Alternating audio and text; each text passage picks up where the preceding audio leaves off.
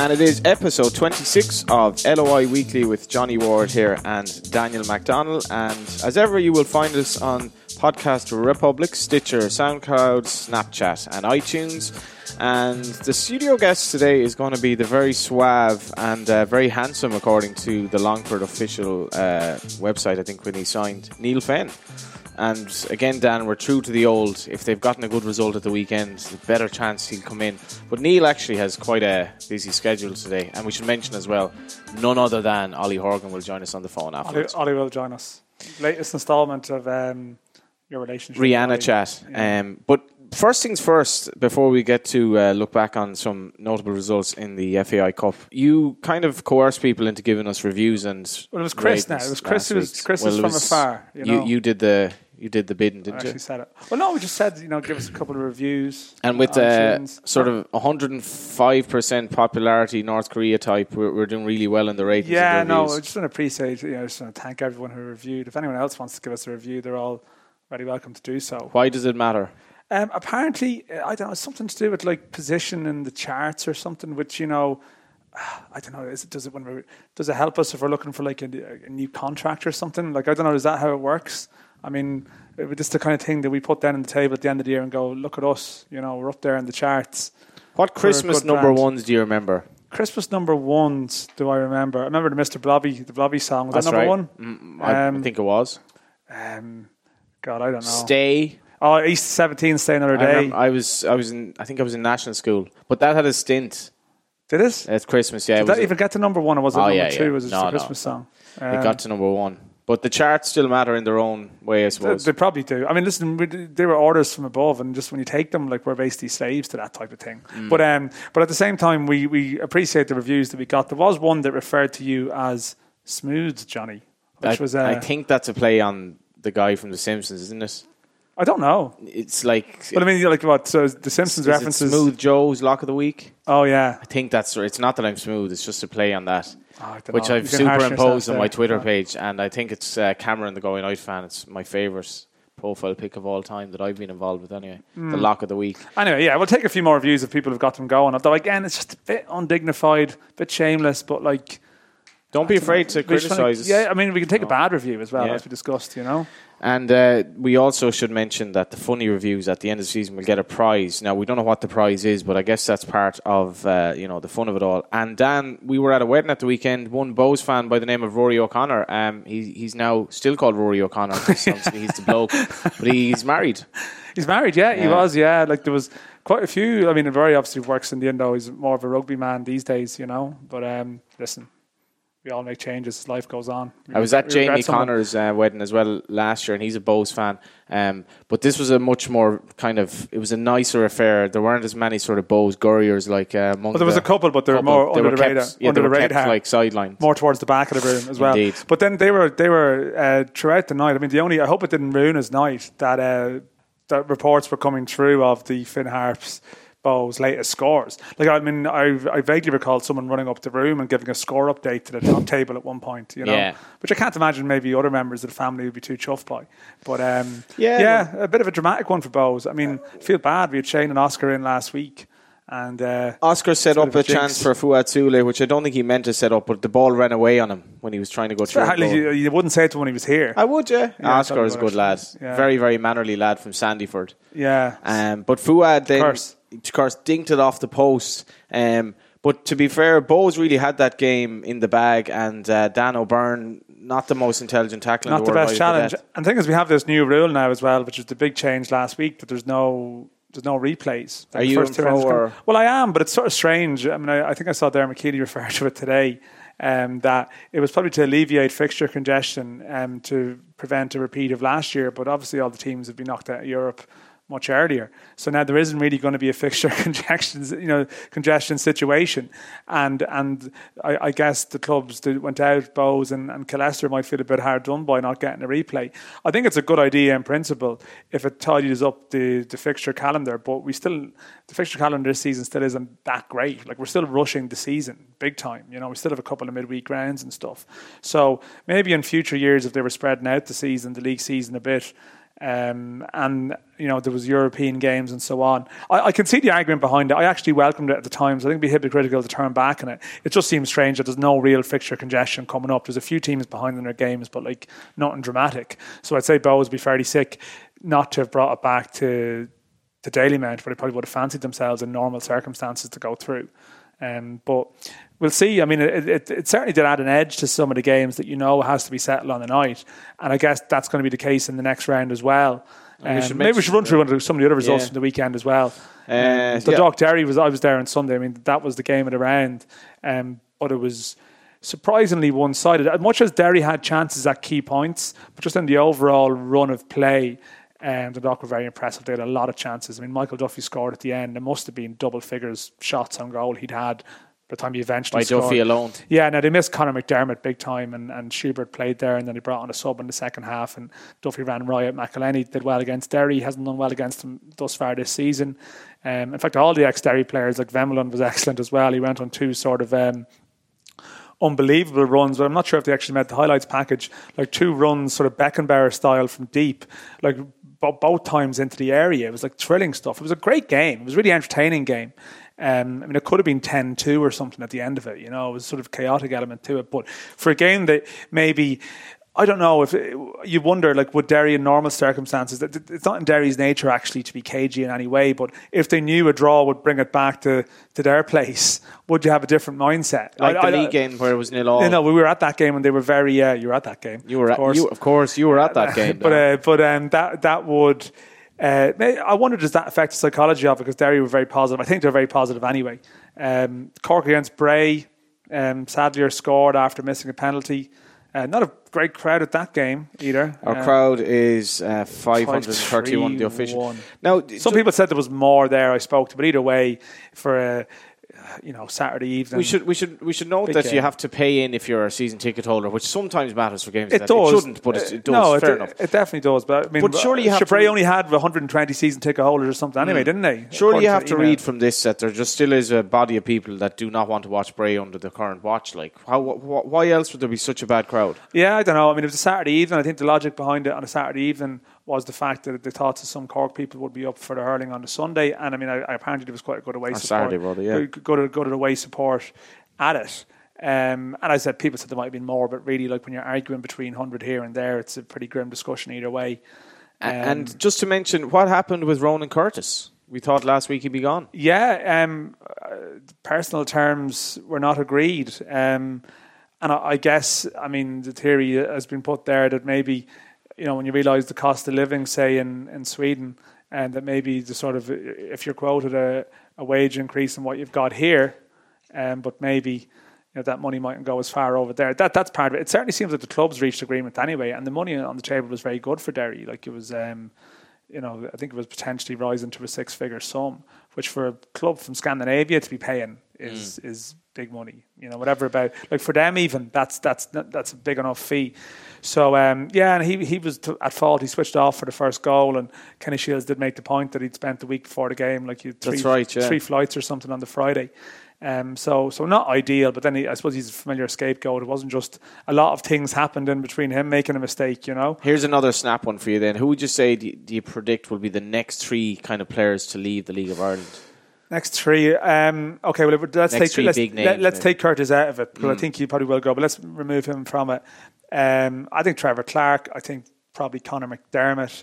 And is Conor McDermott that good? Yeah, he's very well thought of. I mean, I've saw a bit of him this season, but actually a couple of times I've seen him, he was actually shunted into like centre half or a back three. Just that purely at right full alone, he's very well thought of. I mean, Patrick McElhenney is the obvious one as well. I mean, the Dogs still have a job to keep him. If they go to cup finals, say, and he finishes the season like he can, then they'd be they're very obvious picks. Like I'm trying to think, is there anyone maybe a bit below? We spoke about Conor Kane as well. Drogheda. Their form mightn't necessarily be helping him. You would think of. Yeah, I mean, Conor O'Malley certainly was one that would have been on the list in that respect. There's still been a bit of chat about Rory Feely, even though he hasn't been playing, and he's learned the hard way a bit this season. But there's a couple of good boys at Derry as well. Like there is definitely. I think that little lad Holden as well is going to be a good player. Yeah, and like a McAneff as well.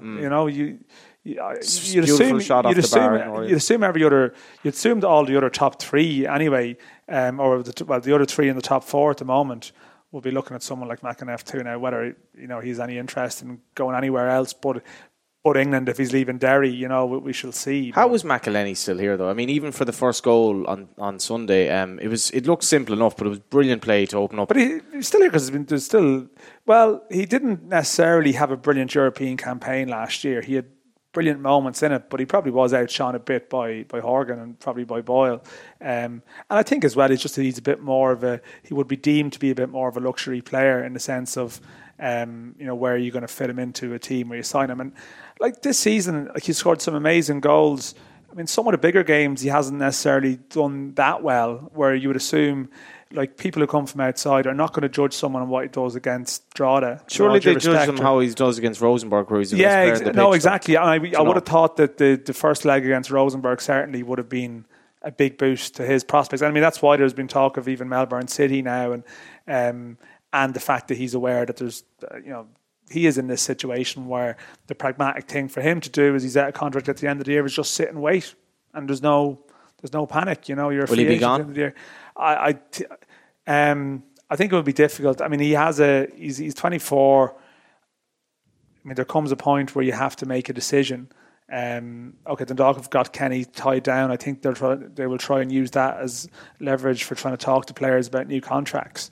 But I still have that gut feeling that just speaking to him for that Rosenborg game, and he's sort of making the noises about, well, he's got a kid and he has to think about his future and so on.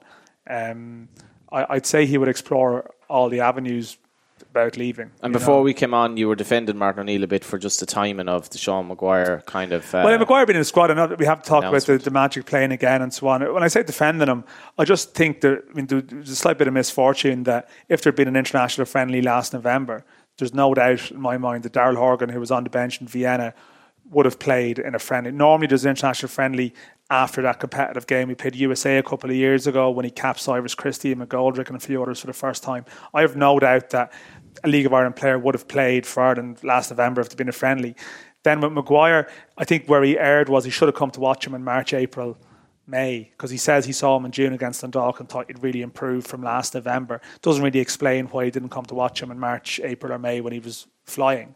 However, if he was going to involve him in a game in June, it probably would have been the game in America, which would have meant Maguire missing the game against Dundalk where he got the hat-trick. I'm not sure how Cork would have felt about the possibility of that. And I'm disappointed he didn't bring him in to train around that time, but I don't think he was ever going to get on the pitch at that stage. I think there's been just misfortune now. Martin O'Neill said if he was at Cork now, he probably still would have had him in the squad. Maybe he would have. But that's wonderful sort of hypothetical debate now. Like, we just don't know if that's the case. But I tend to think he may have, with Cork having nothing to play think so. For. And I don't think O'Neill's attitude to the league has been... he could have come to games in March, April, but I think overall and it's fair. Like, by the way, like, I think it's very hard to judge players in the league based on what they do on the league. It has to be Europe, and that's why Horgan and Boyle were in last year, because you saw Horgan play against Zenit, then that was the case. Yes, he can play against better players. But then you're saying our clubs aren't good enough, even the better ones, like... Well, I think there's a handful of games a season, you could say. I think Dundalk games v Cork and maybe Derry and Rovers and so on. But look at the league table, look at the gap in points. Like, it's very hard to judge a player's readiness for, say, international inclusion on the basis of scoring against teams, the bottom half of our table, never mind the top. Like, I would love that not to be the case. I would love if we had a fully full-time league where you could judge it in that way. And like, maybe something we can ask Neil about in due course as well, given that he would have played in the league when the standards were very high, albeit financially unsustainable around 2005-06 with Kevin Doyle, with a lot of other players. That Keith Fahey was in the league around that time who went on and made the jump, and it might be interesting to see what his thoughts is now and where we stand, having played against the Sligo team. And we should give that result as well. That was a big one, yeah. 4-2 for Longford after extra time, and my cursory Alan Cawley mentioned he said he was at the game and could not believe how bad Sligo were, and was critical also of Little on the sideline. Have we discussed your dinner date with Alan Cawley? You were over in the house. He's had you over for... Yeah, it was things nice. have really moved along from small acorns It's absolutely, wonderful. yeah. Then we had Dundalk 4, Derry 0, which we mentioned. Cork 1, obviously. Bray 0. Harps Bows, which you mentioned as well. 4-3 after extra time. Watford 0, Shells 3 was a very interesting one. Owen Heary, who was on the show earlier this season, and against Alan Reynolds, who was over the phone, and Pat Fenton was over the phone earlier in the season. But that was a big blow for Watford because they would have fancied a cup run, I think. And Shells, fair play with 10 men. And we slag Anthony Buttimer enough, but he got the red card spot on, I thought, anyway. Shamrock Rovers beat Glenville 1-0 at home, and Julian Canny, our erstwhile friend, not happy. He had the -2, and like to be limping to a 1-0 win with the team they had out. Just don't gamble. Don't gamble. Okay, well, let's be a bit more realistic. But we should mention as well, nearly the chambers of horrors for Galway United. Do you like that? That was a Just good came line. up with that in the last 10 minutes. That was great. Yeah. 10 minutes. Okay, 10 minutes. seconds would have been better. While you were kind of chatting, I was like, I have to think of something here. But Stephen Chambers, who is, of course, a brother of James Chambers, the sartorial stud that he is, I suppose. Yeah. This was very embarrassing for Galway United, or certainly very near to it, because they were reliant on penalties to... And Dan, the whole thing is, these clubs, the cup isn't something to be treated as a kind of a cousin you don't want to see, because the European money is, but notwithstanding getting to the Aviva Stadium, the European money is huge, and it might have opened up a bit, and certainly. Did you see the footage of all the games this week? Did you see the Evergreen Drogheda one? It was like that looked like my Astro days. It was unbelievable. Yeah. It was like the see your man on the ground pole. It was like the camera was in like a helmet that one of the managers was wearing. It was like before the Grand National where they put like a helmet in one of the jockeys. It was actually Pete Matten's view of the game you got to see. If it was like they put it in John Caulfield, but it wouldn't be half as effective because he'd be manically going all over the shop. It'd be all static. Yeah. But yeah, Cabatini beat UCD 3-1. Crumlin. The only shock in around, although actually I don't think Crumlin would view it as a shock at all to beat Wexford, who are bottom of the first division. I think Crumlin's standards will be higher than that. Cove Wanderers beating Killarney. Athlone won 5-0 against Ballincollig. They now play Cork. Bangor Celtic, the non-league junior contingent, flying the flag 3-2 against Everton. Limerick beat Cove 3-0. But... Limerick. And Evergreen Drogheda was 4-0, I think, that game, wasn't it? So, but Limerick beat Cove 3-0, and, Robson, the coach after the game is like, yeah, we did a very professional job, but they followed that then by a fairly insipid performance, I think, against Rovers, and also obviously Sligo and Bray was 0-0. Very good results for the other teams down there, but Limerick are in huge trouble, Dan. Limerick 1 point from 15, no goals in the last 4 in the league, and Neil MacDonald afterwards, my emotions are a bit all over the place at the moment, which isn't necessarily a great quote you want after the game, particularly one that was carried on the official Airtricity League website. Wow. That was the line. We have just got to a level that we can't seem to get past. That's the most frustrating thing. Now, they've let a number of players go. They've either not replaced them or replaced them with players who haven't really done the job. And from a position of being, you would have thought, safe with normal progress for the rest of the season, they're suddenly on 28 points. And it's the reverse of 2 years ago where they made this amazing late run with momentum to get to the playoff, albeit then to lose it. But the momentum is sucking them in the other direction now. And I think the vibes just seem very bad there at the moment. And I mean, I think Neil MacDonald got a 2.5-year deal when he came in. And that was a statement of intent. They've got money there to try and push on the club. And the prospect of them going down would be disastrous, possibly more so than for any other club. The bottom six. Although Sligo will be close, and Sligo have 7 games left now, just 2 of them at home, and again they just don't look like winning games. I think as a Galway United fan, I've been saying for a while I feel that we can be ahead of Drogheda, Harps, and Sligo. Sorry, Drogheda, Sligo, and one of the other 3, and I'm sticking to my guns with that one. And also just the second round draws draw in a row for Sligo. Yeah, they can't seem to score, and the second round draw.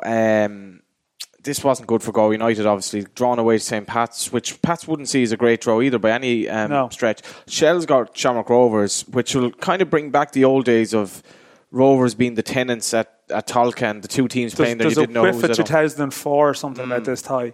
I think I remember, was there some Shell Shamrock Rovers game that finished around 6-4 at one point? Tony Cousins was involved. I have vague recollections. It was probably something that was on Sports Stadium or something back in the day. Jim Sherwin and the lads. And Cork against Athlone Town, as you mentioned as well. Limerick against Harps, which will be possibly some reprieve for Limerick. Bluebell against Cabinteely. I mean, that's an interesting game. Bluebell would fancy their chance Keith there. Fahey at Bluebell now as well. Yeah.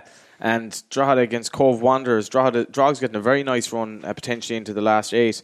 And Crumlin against Dundalk. What can Dundalk expect? Crumlin, which with the Bangor Celtic also against Longford Town, which I omitted to mention, but we will talk to Neil about that. Crumlin against Dundalk. They can expect a good side, although I haven't heard yet where the game is going to be played. And would they be tempted to go to Oriel, do you think? That would be tempting, I think. You'd probably get more money out of it that way, I would have thought. Because I think Dundalk's focus is very much on the cup now, in terms of even, there was a very good crowd there on Sunday too. When I know it was Derry, I know there's a good away sport, but I think there's a real sense that the cup is the thing now. We do need to do that, get a full. Crumlin will now get in another year. Crumlin mightn't have got a full strength Dundalk. They will now, and that's going to make it 5 times harder for them. You know? But don't we need more promotion? The last thing we'll talk about before we get Neil on, don't we need to rebrand the cup kind of from above and package it as a great competition with a lot of history, but also the fact that it really does matter to the clubs now. You won't have as much Western players. I think Pat's played a really strong team in Portmarnock. I'm not sure if the marketing campaign it means a lot to the clubs. ... No, but this year, but next year it'll be back to more of the same. No, but they've gotten rid of the replays, which is fair enough in terms of the logic behind it. But I remember as a young fan going to Ballybuffet after a 2-2 draw, and it was one of my first away trips, and I was probably in the junior cert at the time, going up to see John Minnock, Jonathan Speake, and all Donal O'Brien, all these Harps players. Pascal Vaudecan. The place was absolutely rocking. It was for a cup replay. And I remember cup replays against Athlone and Terryland. There'd be 4,000 at it. This would be early in the cup. And it had that kind of winter midweek feel to it that was early on in the cup. And the place would be really, the atmosphere would be unbelievable. But this is a debate that's gone on in other leagues too. The cup at that point was arguably the biggest game of the season. I think I would remember cup winners as much as I would remember league winners in the 90s, where I think now things have shifted. And I'm just thinking football everywhere. The league has become the thing, league position. But the Aviva Stadium is a huge saviour for the players. I think for players themselves, the prospect of going there and manage. But it's almost like once you get to the last 4, the cup is huge. But at this stage of the season, if you're a manager of battling relegation or something like that, and that's most managers almost in the league, it can be seen as a small bit of a nuisance. It can be seen as a small bit of a nuisance at that point. And we are now joined by Neil Fenn, who is probably still on a high from the weekend, but you spent today running around a field with a lot of kids, actually, which was tiring, I'd imagine. Yeah, just finished up there in DCU, a summer camp, soccer camp that we run through Path to Pro. Myself and Dara Doyle have been doing that today, so enjoyable but hard work. Yeah, and this must be the high of the season in your kind of ephemeral spell at Longford. Because Sligo's a small bit of a derby game for Longford as well. It's kind of up in the northwest, and they probably brought a decent crowd. And to beat them after extra time against a fully pro team, Neil, must have been brilliant. Yeah, it was brilliant. I mean, they do class it as a bit of a derby, I think, where you're right there. They brought a lot of support as well.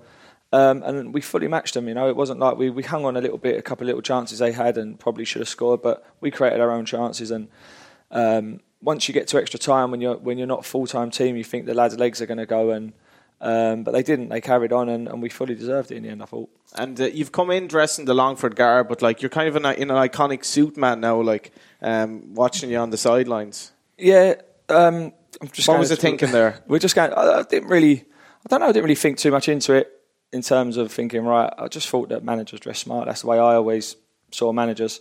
That's the way I wanted to do it. So it wasn't really. Well, who was your best dressed manager? I don't think Pat Dolan sort of strided the. Pat Dolan was well dressed. Yeah. Who else was well dressed? Best manager. Just trying to think there.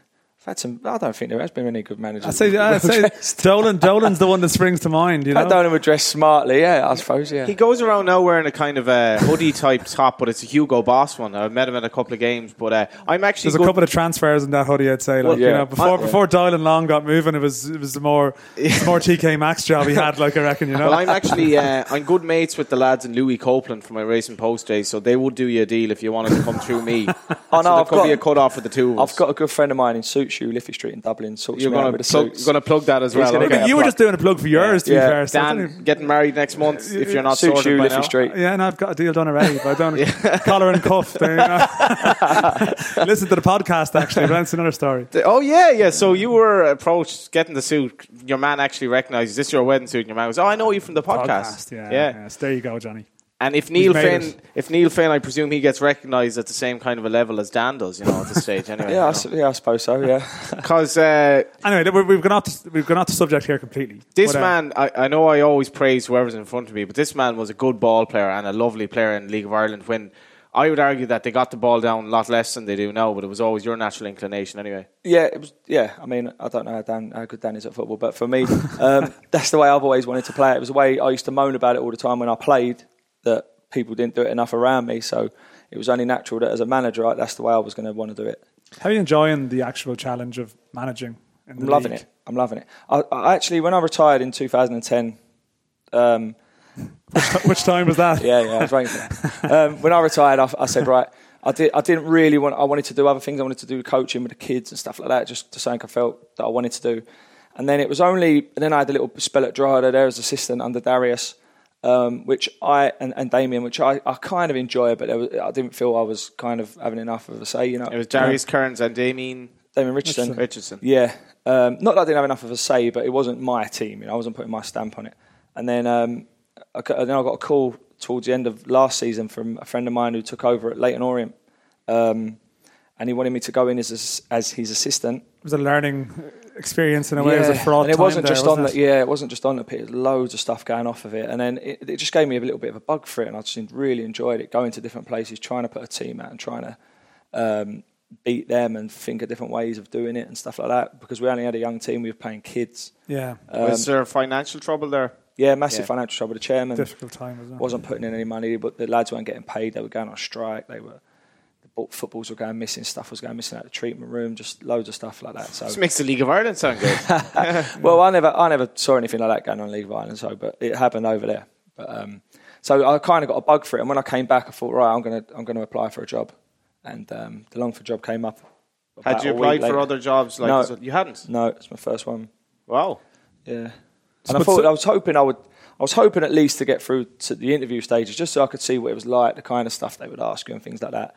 And I went through 2 interviews and got it. Was it a problem taking over for you mid-season, or would you prefer to have your own stamp made at that stage? No, I felt that I could, beggars can't be choosers, really, can they? So I thought if I'm going to do it, now's the right time, let's do it.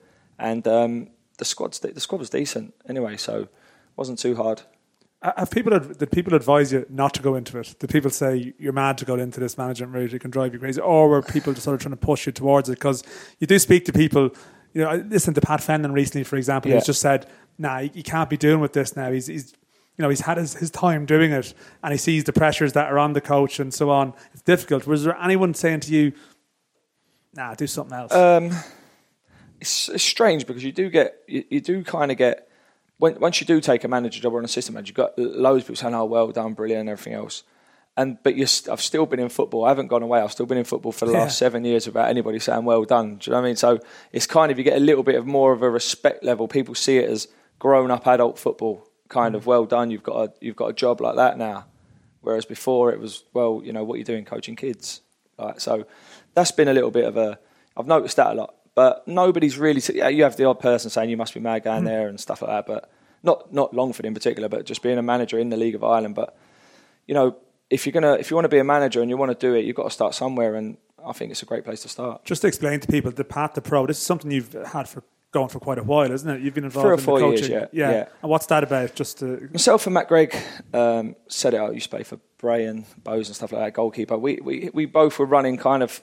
And I was running a kind of strikers thing and he was running a keeper thing. We kind of put our heads together, thought let's try and make a bit more of a professional kind of academy. And we'll try and send any lads we find who we think are gems not getting spotted in Ireland. We'll try and send them up to England on a trial, see what happens. So we've been doing it for 3 or 4 years. How do you fund it? It's funded by our parents, by people paying whatever for a monthly however many coaching sessions they come to for the month. What does it cost them for an average month for a young player? Depends on... There's different age groups, different structures and stuff like that. Average €10 a week. That's very little. Yeah. How old are the kids now that you're... We take them from 6 to 18. Oh, right, okay. Yeah, so there's a big range. We have Dara Dore was one of our coaches was Stephen Marr. Who else has been coaching? Alan Keogh coached a little bit for us. Oh, okay, yeah. Carl Byrne from Cavendish. So we try and use lads from the league to help us out a little bit. It's very interesting, and it must be an appealing thing as League of Ireland manager now that just there's so much an emphasis on 15s, 17s, 19s.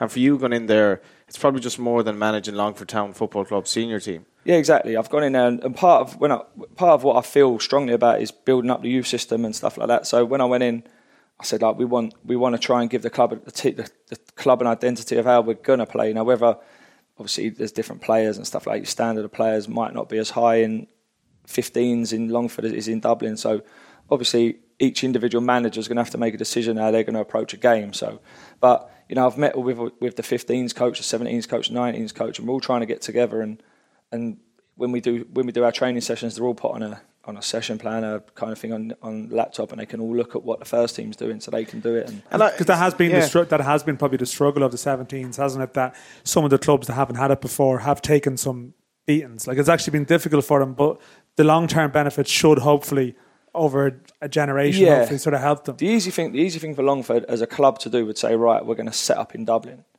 and then we're going to run our 17s and our 15s and our 13s from Dublin and play our home matches in Longford, but we'll be training here. But they don't want to do that. That'd be such a bad idea, wouldn't it? I mean, you have to. Just one thing about Longford is. What do you think? Well, I kind of get what they're doing. They want to keep the 13s, 15s to develop football in Longford, but you're going to have to understand you're not going to get the best players coming through.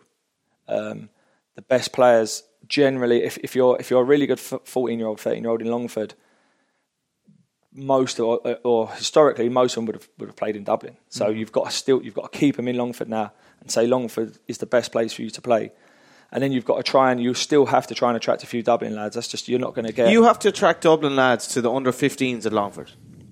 You would have to get. Well, it depends what you want to do. If you would just want to have a team in Longford and get beat every week, then you'll just pick up 11 Longford lads or in that area. If you want to compete, then you have to look further afield. But do you want to compete? Or do you want to grow like soccer and grow them as technical players and so on? Well, that's a good point. I mean, if you want to, what is your end game to produce players for your first team? Then you have to be competitive, because if you're getting beat 6 or 7-0 every week, then 15-year-olds ain't going to want to play for you anymore. It's demoralising. Yeah. So and then you might have a team from Dublin calling you saying, "Listen, what are you playing there for? You're losing 7-0.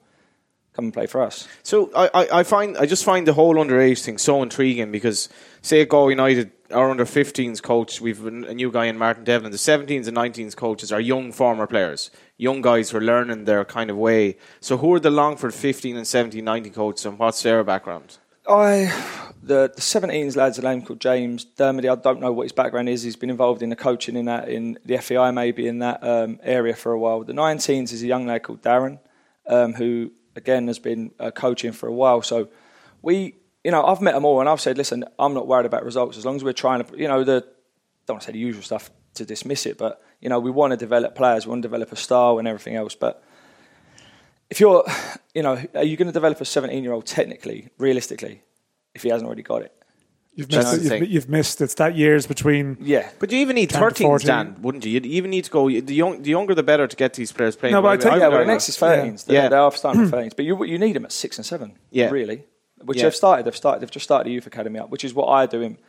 Not wanting to give it another plug, but in Path to Pro, we test for our 6 and 7s. A lot of plugging on this show.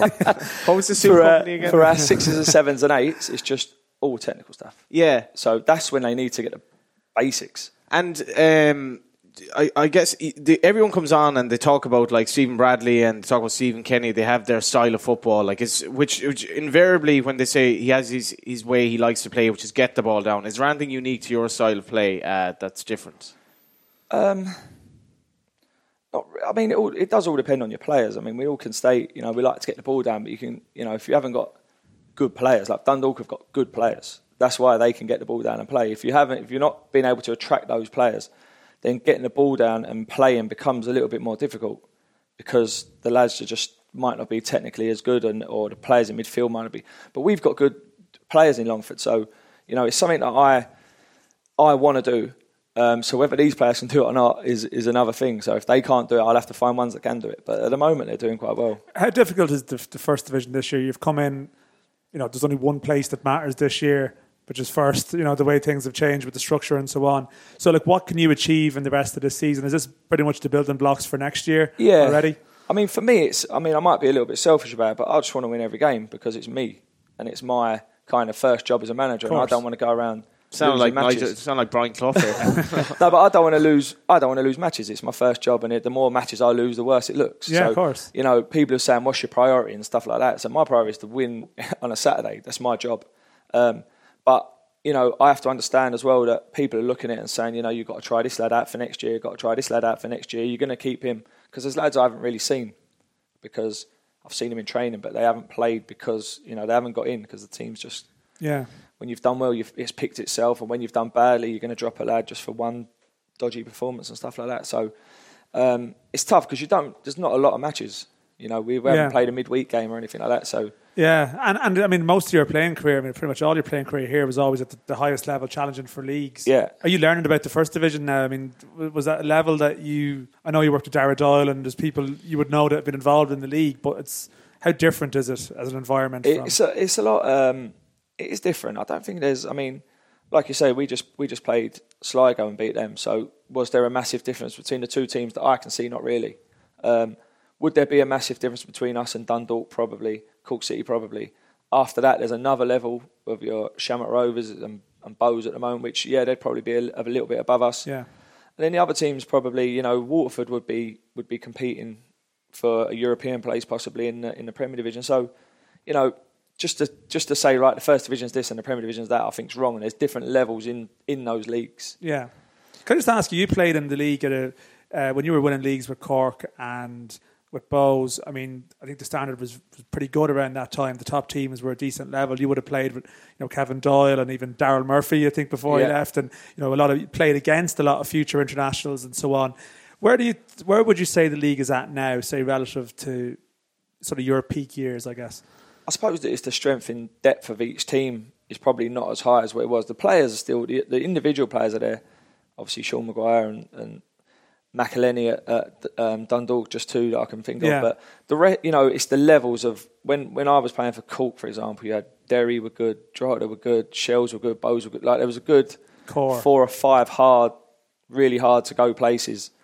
Nowadays, I don't know. I don't know if there's that. There's 2 outstanding teams, and the rest are sort of not up to their level. Whereas before, there's probably 4 or 5 at the start of the season. Talking that's when we won it in 2005, I think, with Cork. Now, when I played for Bows, we won the double that year, and it dropped off maybe a bit then. Yeah, it was kind of going out of it then. And the Longford experience so far, I mean, it's a small town, and I would expect a lot of fans are probably wanting to kind of re-embrace the club with new management. But is it difficult because it's just so hard to have local players at a small town like that? Yeah, it's difficult. Fans will turn out if you're successful. I think they probably, Longford would have got good crowds in the early 2000s. As soon as the club starts coming, doesn't become successful, starts losing, whatever, probably a little bit of lack of interest in it. So we're just trying to reignite that. I think the singing section, again, was back at Longford on the game on Saturday, which was great. And it's just trying to get more people out to the games on a Saturday evening. Because it must have been an incentive, because their facilities must be pretty decent there for a small provincial club. Oh, the facilities are great. The pitch is fantastic. The ground's nice. We train in leak slip, so that's a decent facility. So everything's there. It's just trying to get the team now up to the Premier. And just going back to the cup game, it's been put forward as an indictment of Sligo that in extra time they looked the ones that were leggy against Longford Town, and I don't know. I don't see it any other way myself, but. Could you explain that away? Are Longford just that good that they were able to match up with a team that are one of the more professional outfits in the Premier Division? I mean, how many times a week do you guys train? We train 3 times a week. 3 times a week. Yeah. So you can imagine Sligo are full time. They probably train, I don't know, 5-6 times a week. Twice a day at times, whatever. Anyway, but how could you look to be fitter than them in extra time? Well, first, I think the best thing about having a full time team is you can have the players all the time. They're not doing other jobs, so. You can get your recovery in and everything else. That's the main part. They probably don't do more than 3 actual main training sessions a week, maybe 4. But it's the recovery, and you've got them all the time. You can have them whenever you want. We have to kind of work around if they're working and stuff like that. And you're telling them, listen, do your own little cool down or do your own little warm down. But they're at work. Like they might be a scaffolder or something there who's up and down ladders all day. But I think with regard to the game on Saturday, I think it was momentum more than anything. I mean, we scored in the 83rd minute, got the equaliser, kind of knocked them a little bit. They had a couple of chances in the last 5 minutes to go, whatever. And then we just had the momentum going in, the crowd behind us and stuff like that. And I think that was the main thing, really. I don't think it was legs as such. I think it was belief more than anything. What are your ambitions at Longford? My ambition is to get another contract next year. And so you're up till the end of the season? Yeah. Did you speak to Brian Kerr at all when you were taking the job? Because this was obviously a reunion year as well, and you had the 20th anniversary of '97. Was he someone you actually spoke to? Yeah, definitely, and gave me good advice. Definitely. Can you reveal the advice or else? No, he just said be your own man and just be, do what you believe in, basically, and don't let other people try and persuade you for whatever reason, because you never know why they're persuading you. How special was that reunion, actually? It's brilliant. How have you aged, do you reckon relative to the other lads? I'm probably top five. Top five? Aged, yeah. Who'd be up there? I'd say, well, Duff would be up there. We saw Tommy Morgan at that tournament you organised, Dan. We played football against Tommy Morgan. I wouldn't say he'd be in the top five, but in terms of football ability... But if you saw Tommy Morgan in '97, you might... He looked old then. He actually looked old then. He probably still is in the top five. Who's up there? Trevor Malloy looks, he hasn't got any hair, but he looks. We played against him that day. His son is out in America. Scholarship, isn't he? Yeah, or something, which I found hard to believe. that his son was that old. But actually, we don't see enough of the first division. Who are the players at Longford that have sort of made their mark under you? If I tell you, someone else might listen and try and sign them. So I like that answer. It's a good point, actually. I'd rather not. It's a dog-eat-dog world, to be fair. You actually can. It is. Because I'm sure there's not many people at our games watching it. So, what's your managerial style? Are you like, is there a difference between you and the players? Or are you kind of pally with the players? Or do you have any autocratic streak here? Or are you just finding your way? I'm finding my way a little bit. Obviously, when it's hard, a good lad. I haven't been in a team environment too often. So I'm kind of... But no, I think I'm fair with them. I don't know. People might say a little bit different, but it's not like we're going mad at half time or anything like that. We're just trying to, give them a few pointers and stuff like that. Because you did deal with some interesting characters, managerial-wise, during your career. Yeah. Who'd be up there when you think about Barry it? Fry. Oh, Lord, yeah. Yeah. Be the biggest character, biggest sort of motivator at half time and stuff like that. Yeah. Definitely. What did that entail? Throwing stuff, shouting at people, and just getting a little bit mad. And does that work anymore? I don't know. I suppose I don't know. I think that's your character. You can't put it on, can you? I couldn't put it on going in ranting and raving at half time, which wouldn't be me. But it worked for him. Pat Dolan. Dolan was brilliant. He was what was not really half time with Pat. More of his kind of preparation and his knowledge of players was better than anyone I've ever known. He was following people around Cork as well, wasn't he? And he'd know where you were the night before and where everyone was and what you'd have for dinner and everything else. Wasn't there a story of him sending over a tray of pints of water to some lads in some pub at some point? Allegedly, yeah. A few of them stories. I like that. You also had Rico as well, obviously. Rico was excellent. Rico just very well spoken. Well spoken. Kept it short in team meetings though, but he was more of a kind of motivator. Just wasn't worried too much about the opposition. Had belief in us and just wanted us to go out there and protect the house or whatever he used to say about if you're playing at home and stuff like that. But he was good. He was a motivator and there was no messing around with him. Pat Fenlon, you had him. Sean Connor as well. Sean Connor. Pat Fenlon was professional, so professional. Just everything had to be right, had to be his way, had to be right. The changing room kind of policed itself because everyone knew exactly what to do and what not to do. So he was excellent as well. Sean Connor, no. Might you talk about Michael O'Neill or Sean? Michael O'Neill was excellent. Michael O'Neill was brilliant. No, Sean Connor. I quite like Sean. I can't say I didn't like him. I quite liked him. Some of the things he did, he didn't help himself with. I'm sure you all know him, but it was a strange one because he was. I liked him, and a lot of the lads did. He had did positive aspects as well to his. Yeah, he kind of divided the dressing room, which he shouldn't have done, and I'm sure he regrets doing that now. And he did a few things that were just might have been in his character. They were just crazy. But Michael O'Neill was excellent in terms of he saw the game exactly how I saw it, or I saw the game exactly how he saw it. That's everything he said. I kind of believed in. Where some other managers, you're doing it because they're saying it, but you don't really think they're right. Will you have a pint with the lads after a game, or do you kind of go your separate ways? No, it's long. It's Longford's a long way. Most people live in Dublin or whatever, so it's a long way to get home after. So no. And what do you know about Bangor Celtic? Not a lot. Someone just said to me the other day they know they're good friends with a manager, so I'll have to speak to them again. Mark Rossiter, remember Mark Rossiter? Yeah. He played against them a couple of weeks ago. Yeah. I think Mark plays for River Valley now. So I think Mark's working in Dublin Airport now, isn't he? Or something? Yeah, selling whiskey and stuff. Yeah, I saw him recently going through on a trip. It was very bizarre, yeah. So will you be at Longford as in a similar length of time to Barry Fry's kind of stint over there? I hope so. If the club's successful, then hopefully I won't get sacked. But it's a good start for me. It's a nice start. It's a great club, great people there, letting me get on with it. One thing they said to me when I took it, don't be bothering us all the time with phone calls and things like that. And I said to them, don't be bothering me with just phone calls. Leave you to it almost, yeah. Let me do the team side of it and you do all the other side. If you need me for anything, I'll help you. But we kind of, like I say, they're letting me get on with it and do what. Gary Cronin's my assistant as well, and Gary's been there for plenty of experience. He's been there for a few years, yeah. So the kind of things that I wouldn't have known, I'll just ask him. So And just my last question for you: the cup must be a really kind of realistic game for you guys. If you get through Bangor potentially, which is not a formality, but then you're in the last 8, you could get plenty of clubs there gone, good clubs gone. You could get a nice passage potentially to the last 4.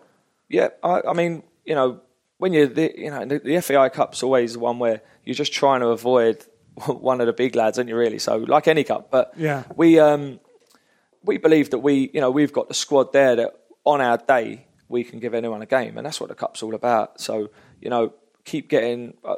Bangor won't be easy. When you ever play a junior side, they're going to be really up for it, and it's a Friday night, and it's at their place. So it'll be tough, but hopefully we'll get through that. And like you say, you could get any other club then. Okay, I have 2 more questions. The best player you've played with and the biggest bastard you were marked by, like the biggest hard man type. But Okay. the first one is the best player you played with. Now this must be good. In Ireland or No, just anywhere. Spurs, whatever. best player, David Ginola. Oh, wow. Yeah, excellent. And You dress a bit like him, actually. Kind of. Yeah, Later on. What was yeah. that? Did he go to that place? What was it called? what was it? Suits you, Liffey Street. You want to get the name right. I nearly forgot it. Johnny will kill me. What was I going to say? And then the biggest, he hated marking him. Because you were You a hate nice, young, yeah. kind of, not young, but Yeah. nice kind of, He was young once, Johnny, to be fair. yeah, a nice, tidy player. yeah. Sorry. Let me see now. Graham Gartland. Remember Graham Oh, Gartland? yeah. We used to have some good battles, me and Graham. Yeah. Draw the Cork had a good. Well, We had a good battle. We had Yeah. a few cup semi-finals and cup finals, and we always used to have a good tussle. I'd say it was the hardest. Good stuff. Listen, thanks a million. I think it's been a breath of fresh air in Longford having a new coach and a young coach, and best luck for the rest of the season. Thank you, appreciate it. Cheers, Neil. Are you anyway envious now? You didn't look at more suit options for your wedding, or you're happy enough? I mean, that was a shameless level of plugging there. I mean, it was blatant product placement. I mean, maybe I should have, to be honest. Actually, the aforementioned Rory O'Connor earlier on, I think he actually ended up getting a suit at Louis Copeland. And at one point on his wedding day, he mentioned something about having to put something on Instagram. So, That was mandatory. I don't know, actually. I'm not actually sure. I think it might have been a joke. I don't want to misrepresent him. I mean, it'd be a shame if, your wedding day was just became just shameless commercialism. Do you know what I mean? Like product placement again. We're not quite at that level yet, Bit of a shout out, thanks very much for my wedding day in association with, Let the priest say it at the altar. Exactly, yeah. The communion today is brought to you by. Yeah. And is he the best dressed manager in the league from your perspective? I know it's something that we've discussed probably discussed too time. many times, it must be said. We're far too many times on the show. There's sort of a recurring fashion theme across the show here, which leaves this sort of presumption that we're in any way well dressed, which is completely Sometimes we ironic. are. Now and again, very rarely.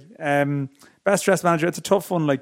Some managers like to mix it between the suit and tracksuit depending on their mood. Like John Caulfield is sometimes manic in the tracksuit, and then the odd time he just turns up in the suit, and it's God, he looks like he means business here. Do you remember you were a bit of fan of Football Manager back in the day? Back in the day. Yeah. I had a mate, when his team got to the cup final in Football Manager for that particular game, he would obviously turn off the computer, turn it back on for the cup final, and then he'd wear a suit for the cup final. Yeah, I mean, that's over the top. But I mean, I think someone else we might have mentioned previously did used to like stand behind the computer like pensively with their arms folded. At which point, like, you know, the mother drops in and says, you know, do your homework, and wants to know why he's like ranting and raving at an official. Like, it's kind of disturbing, really. You seem to think about it. Okay, we're going to have Ollie Horgan on shortly. I'm not sure I will ask him about that, but your last question: if you were a manager, would you be tracksuit or suit man? I think you'd have to go for the suit. I think. Who would provide it? I don't know. One of our 3 or 4 sponsors. I'd say Deck and Collar and Cuff will look after us.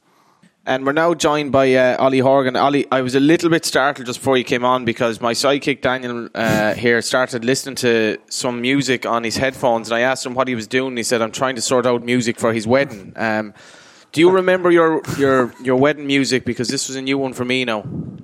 No, my wedding music. I don't know what kind of band we had in them days. I think it was. I think it's a bit far for me to remember, lads. But I'd rather not talk about my wedding. Well, you have a harpist at your wedding, but you could have had a pianist. We could have had Ollie Horgan, but he'll be busy because the cup quarter-finals are that night, and he's going to be busy if they get through the next round. As a Galwegian, actually, Ollie. First things first. Austin Gleeson and that mad stuff. Galway will still win the All Ireland, though, won't they? Well, I hope so. Yeah. I mean, we hope to be there on the day. We'll certainly be supporting them, but we'd hard days in the last 30 years going up and down that road for Ireland finals. But please God, maybe this year the luck will go their way. You know? Friday must have been pretty mad. Like, just watching it on the box, it just had everything you'd want in a cup tie, unless you were one of the managers, I suppose. Yeah, it was a great game for neutrals, to put it that way to you. You know, it to be fair to Bohs, they had it won. They had it lost. They had it won again. That type of way, to put it that way to you. It certainly was an entertaining game. It was extremely open, where both teams went at it. And credit to Bohs that, you know, at when we went 2-1 up, they came out in the second half and tore into us, and deservedly went 3-2 up. They had a chance to go 4-2 up, that it would have killed it.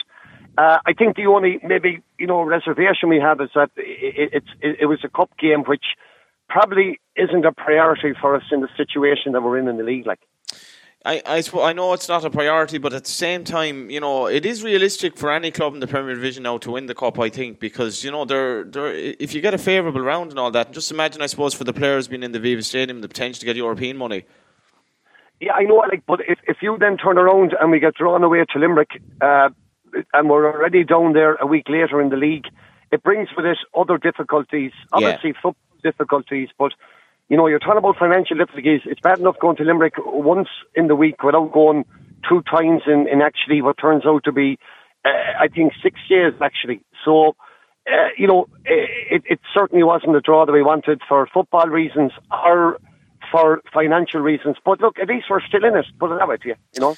Yeah, and, you know, we spoke earlier in the season about where Harp's goal is going to come from, but to be fair, you look like a club or team at the moment that basically is going to score a lot of goals, and you seem to have a lot of options.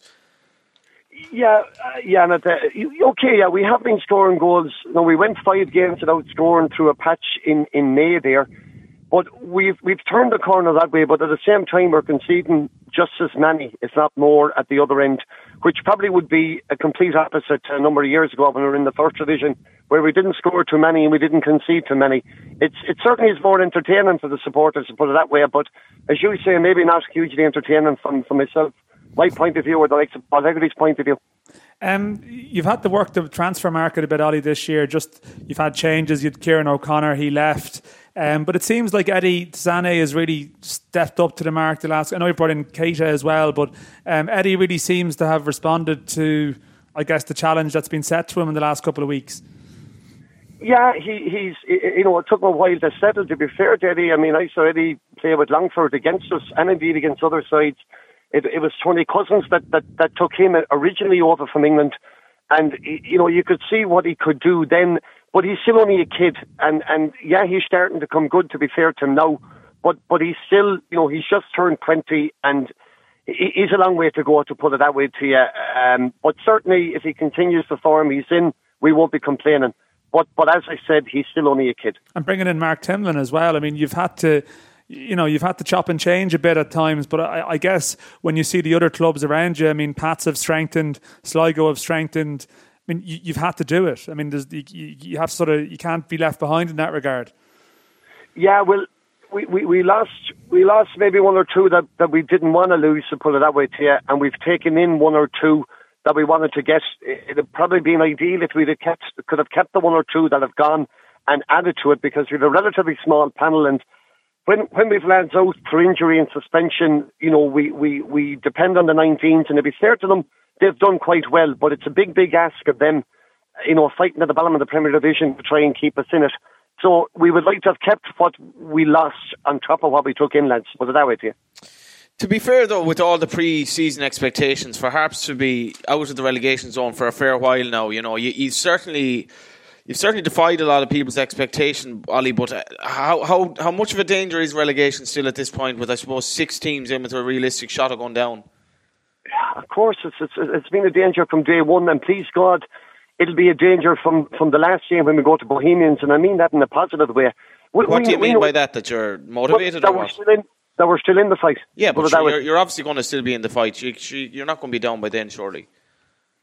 By the last game of the season? Yeah, the way Harps are going, I mean, you'd imagine with Galway, the way Sligo have 5 away games out of 7 left. Your own roster maybe isn't as hard, but the way Harps are going, you seem to be... And this is the thing, Dan, they're constantly picking up points all season, aren't they, as well? Yeah, possibly, yeah. But I mean, when you go and reality hits 2 weeks ago against Galway, who, by their own accounts didn't play at their best, and they still ran out comfortable winners up in Ballybofey, to their credit. And when you compare like with like on that night, you realise absolutely, are you fit to finish above Galway? Certainly not on that night's performance. Yeah, but Ollie, this was that game all changed on McCourt sent it off. Other than that, it was 50-50, like. Well, look, okay, that might be your interpretation. To be fair, we were hanging on even with 11 on the pitch. And then at the same time, a week later in the Cup, we had a great performance that just about stumbled over the line against Bohs. It's just a pity maybe we didn't have that performance a week earlier, but we can't pick and choose when we turn up or not, unfortunately. So, we'll see where it gets us, put it that way to you, but certainly I think there could be a lot of ups and downs between now and the end of the year. What you make of this double-header then this weekend? I mean, it's effectively a double-header for you, Ollie, with the 2 games in 3 days. Pats away and Cork at home. It's a pretty tough double-header, given how Pats have seemed to have clicked a bit the last couple of weeks. Yeah, Pats have strengthened with quality that was there before and quality that they've taken in. They're a proper side again. Not that they weren't a proper side, but certainly maybe they weren't at the high standards that the team always had for them. But they're back there, and certainly back there in the little bit I've seen in the last couple of weeks.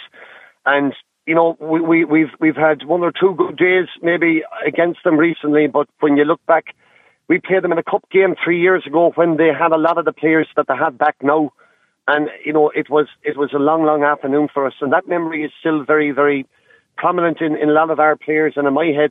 So we know we're going to be back to the wall stuff on Friday, and then on Monday, you're going against Cork that'll probably be trying to win the league on Monday night. You know what I mean? But you're still getting them at a good time. A good time for who, Pats? We'll say for Cork. Cork's performances since Maguire and O'Connor left have been so far below what they were capable of, and obviously I know you're saying they're trying to win the league, but it's probably not a bad time to play Cork if such a thing exists. I watched them on Saturday night up in Bray against Bray, and there was certainly nothing wrong with their performance with or without any personnel. And, if anyone is underestimating them, and it certainly won't be us to put it that way to you, But it's probably a game where, you've nothing to lose in it. Whatever happens, there's probably no expectation on Monday of getting anything out of it. On Friday night, if we could hold out and make it difficult, you'll try and get something out of it. But I think Friday night could be equally as difficult, to put it that way to you. I think it might even be harder, actually. Yeah, okay. Yeah, that's possibly true as well, so it doesn't get any easier, and then we threw away trips to Limerick in the Cup and in the league, and you're kind of wondering, right, where are you getting points out of that? And when you say to me, out of the relegation, we certainly aren't, unless it's mathematically impossible for us to be caught, which I can't see happening. I think it'll go to the last day, and I'm kind of hoping it will, as regards that we're still in it. And last question, actually, for you: are you like Homer Simpson and Principal Skinner? Are you and Hegarty the original odd couple, or do you have similarities? He seems to be a bit of a character as well. Great ball player in his day, of course. Paul, yeah, Paul is a smashing player, and a smashing lad, to be fair to him. I think if everyone, put as much effort in as Paul Hegarty has done with the club, I think then we might survive, to put it that way to you. But he sets a standard of what's expected, and he shows and leads by example. And look, he's a mighty man, to be fair to him. But I hope he's not listening to this, because he doesn't take compliments too well, to put it that way to you. All right? Happy days, and good luck in a busy week ahead. And thanks a million for coming on, Ollie. You're more than welcome, boys. Take care. Thanks, all the best, sir. Okay, so we had that shameless looking for reviews and ratings. I want our loyal listeners to tweet in some suggestions for Dan's music at his wedding, right? Okay. So this is just to specify, when is this? We're looking through all the options at the moment. In the church at the end? Maybe that's been discussed. Okay. But I mean, everything's up for review. Really, So, any ideas you've got? Have you seen the wedding dance to Forever? Is it Chris Rock tune, where basically the whole wedding kind of cast come in dancing down the aisle to the music, or something like.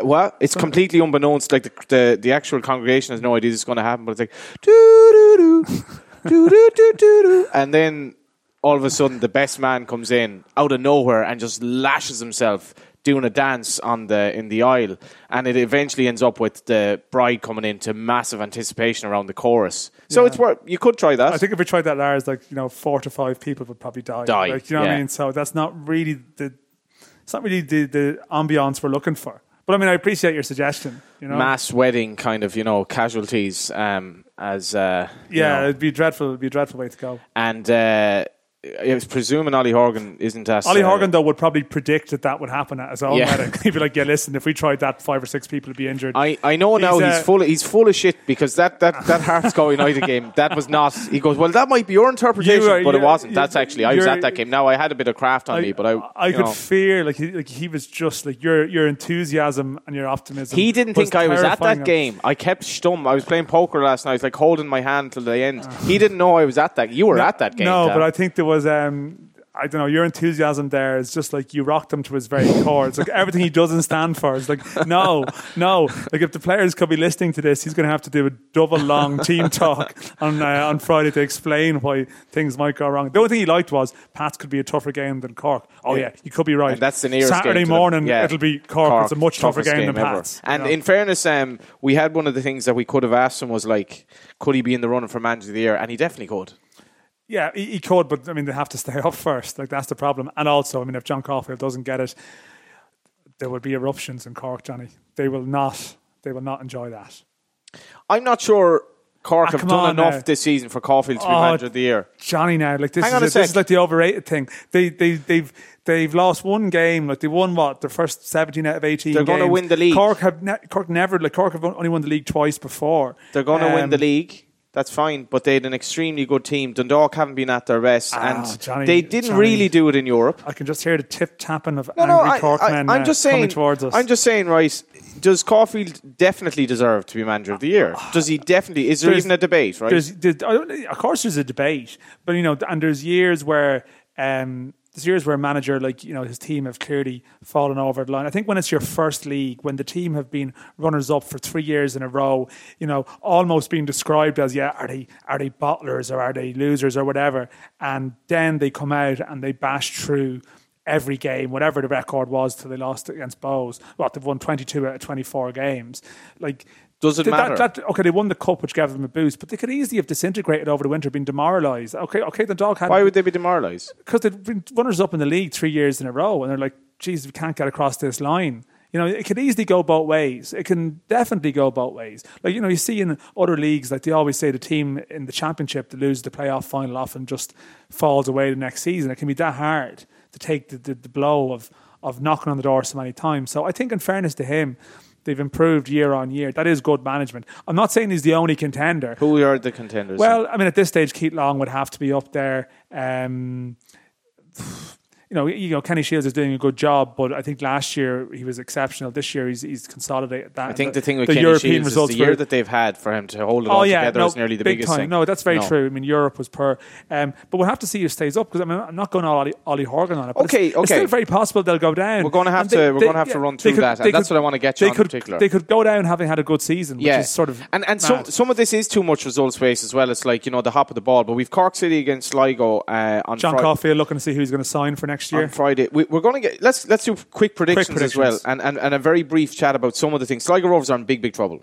Big trouble. If I was going to go for a surprise this week, it'd be a draw in Cork and Sligo, because Sligo actually have a reasonable record against them, and they've given them good games this year, and they have a bit of a history, the clubs, between players going from Sligo to Cork. Just a bit of a hunch that Sligo could maybe get a draw. They've got 5 draws in a row. They're a bit hard to beat, but they're finding it hard to win. Cork could probably win, but if we're going to go for one, what's your prediction? I'll say home win. Yeah. But I kind of agree. Sligo at least they've more motivation than Cork, who I think are going through the motions a bit at the moment in the league. Bray Drogheda. This is not an irrelevant game. Drogheda are still in with a shout, and Bray are still really in with a shout of finishing at the very least 4th, if not 3rd. No. Probably gone, but anyway. I'm going to go for a home win here, actually. Yeah, I mean, I'm getting to the stage where Drogheda aren't in with a shout anymore. I mean, they're 9 points behind, 4th from bottom. Not looking good. 8 games to go. Maybe I'll go for a draw here as well. Galway United against Shamrock Rovers. We have Lee Grace, who's just left, and obviously there's also Horgan and Ryan Connolly all come back to Galway, which would have been their former club. When's the last time Galway beat Rovers? It was probably Johnny Glynn, was it, or like Live Aid or something? Like, it's a long time. I think De Valera was actually just become Taoiseach for a second. He wasn't even a blind president. No, it's ridiculous. I think it's like a 25 match run or something like that. Desperate record. Having said that, I think they're capable of getting a draw here, and but shaky at the back since Lee Grace left. Good win for Rovers in Limerick. I'm going to agree with you. I've gone for 3 draws so far this week. I should probably just double these all up.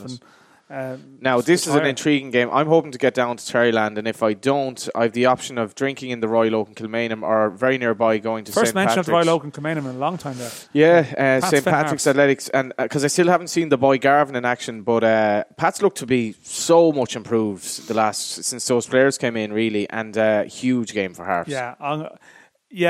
And Harps won earlier in the season because we had Brian Kerr around that time. That's and he was disillusioned with life after that game. Pats are clicking though. They've got their home form right. I'm going to go for a home win.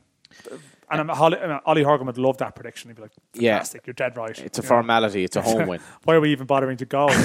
And Limerick and Bows is another captivating game, really. And I think your point there about Keith Long, on what I believe to be their budget in terms of the order of the league, they're having a brilliant season. It's they're in a sort of a weird limbo now because they're out of the cup. They still have a bit of work to do to be safe, but you would think they're going to be fine. But they can't think like that, I suppose. No, and they don't want their season to peter away to nothing either, But Jesus, for Limerick now, the vibes are bad. A couple of weeks ago, I actually tipped them to go to Derry. Like, it was just complete nonsense for me. Like, they were 2 down in 9 minutes. I just don't know if the response is coming here. Like, I just wonder. Is this going to be an away win? Very hard game to call. I think it'll be a tense down there, and I'm going to go for a draw. But I really there has to be a response from Limerick. Yeah. If it's not going to be now, when's it going to be? So the time is ticking. Derry and Dundalk. Now, you were at the game, but like this must be like the most entertaining 2 teams playing each other nearly in the league at the moment. I mean, I know that Derry played Rovers and McGinn Park. It was a cracker as well, by all accounts, and we are getting some good games lately between the better clubs. Although actually the strange thing is that the Dundalk Cork games this year maybe haven't lived up to the 2 best sides. It'd be a cracking game. Dundalk were so much better than Derry on Sunday. It was surprising. I don't think Derry will be that bad again. In terms of being so loose, I nearly go for. I'm still going to go for an away win. I still think Dundalk had the measure of them on Sunday, and like Derry have been great against Dundalk all season, 4 from 6 in the league. But I think this is a game for Dundalk to go up and wrap up second place for good. I think they'll get it anyway, but this is a chance to do it. But I think that'll be a cracking game. I think it's a sign of where we are with the 10-team league, that we could have predicted 6 draws here and not been kind of laughed at. No. We leave the Finn Harps Cork City game for obviously we'll review that next week. And it's hard to predict that game when there's 2 games in between. What's your prediction for Derry Dundalk? So, yeah, I'm going to go for an away win, actually. I don't know what it is with Derry at times. They look so open, whether it's a consequence of not having enough defensive cover in midfield. I think so many of their problems just stem from not having Ryan McBride. I'd love to have seen Derry this season if their talismanic captain could have been still around, because I think we nearly forget about how difficult it is. They just had to get on with the job. Like, oh no, I mean they've had an extraordinary year, and I think, you know, not to be repeating ourselves every time that we speak about it, but I actually saw there was a Ryan McBride Day the other day for the foundation as well. So it's still it's very fresh, and yeah, there is probably that element of we don't even know the half of what they've sort of had to face this year at all, and they've, in that context, they've had a great season, and all the disappointments are magnified. Like, you know, as in, I know they were gutted on Sunday, and I saw Nicky Lowe apologising to the fans for their performance, but they haven't let them down too often this year. And the first division fixtures are Wexford against Cabinteely, Waterford against UCD, Shelbourne against Cove Ramblers, and the Midlands Derby of Longford Town against Athlone Town. And that was it for episode 26. Again, much thanks to Neil Fenn for coming in between all he has to do, as well as manage Longford Town to a potential big run in the Cup. And I don't think we've anything else to add, Dan, do we? No, we can just go. Yeah, and also just a bit of kudos to those who gave us grovelling reviews on the old iTunes, and we'd appreciate a lot more of the same, and we shall talk to you next week.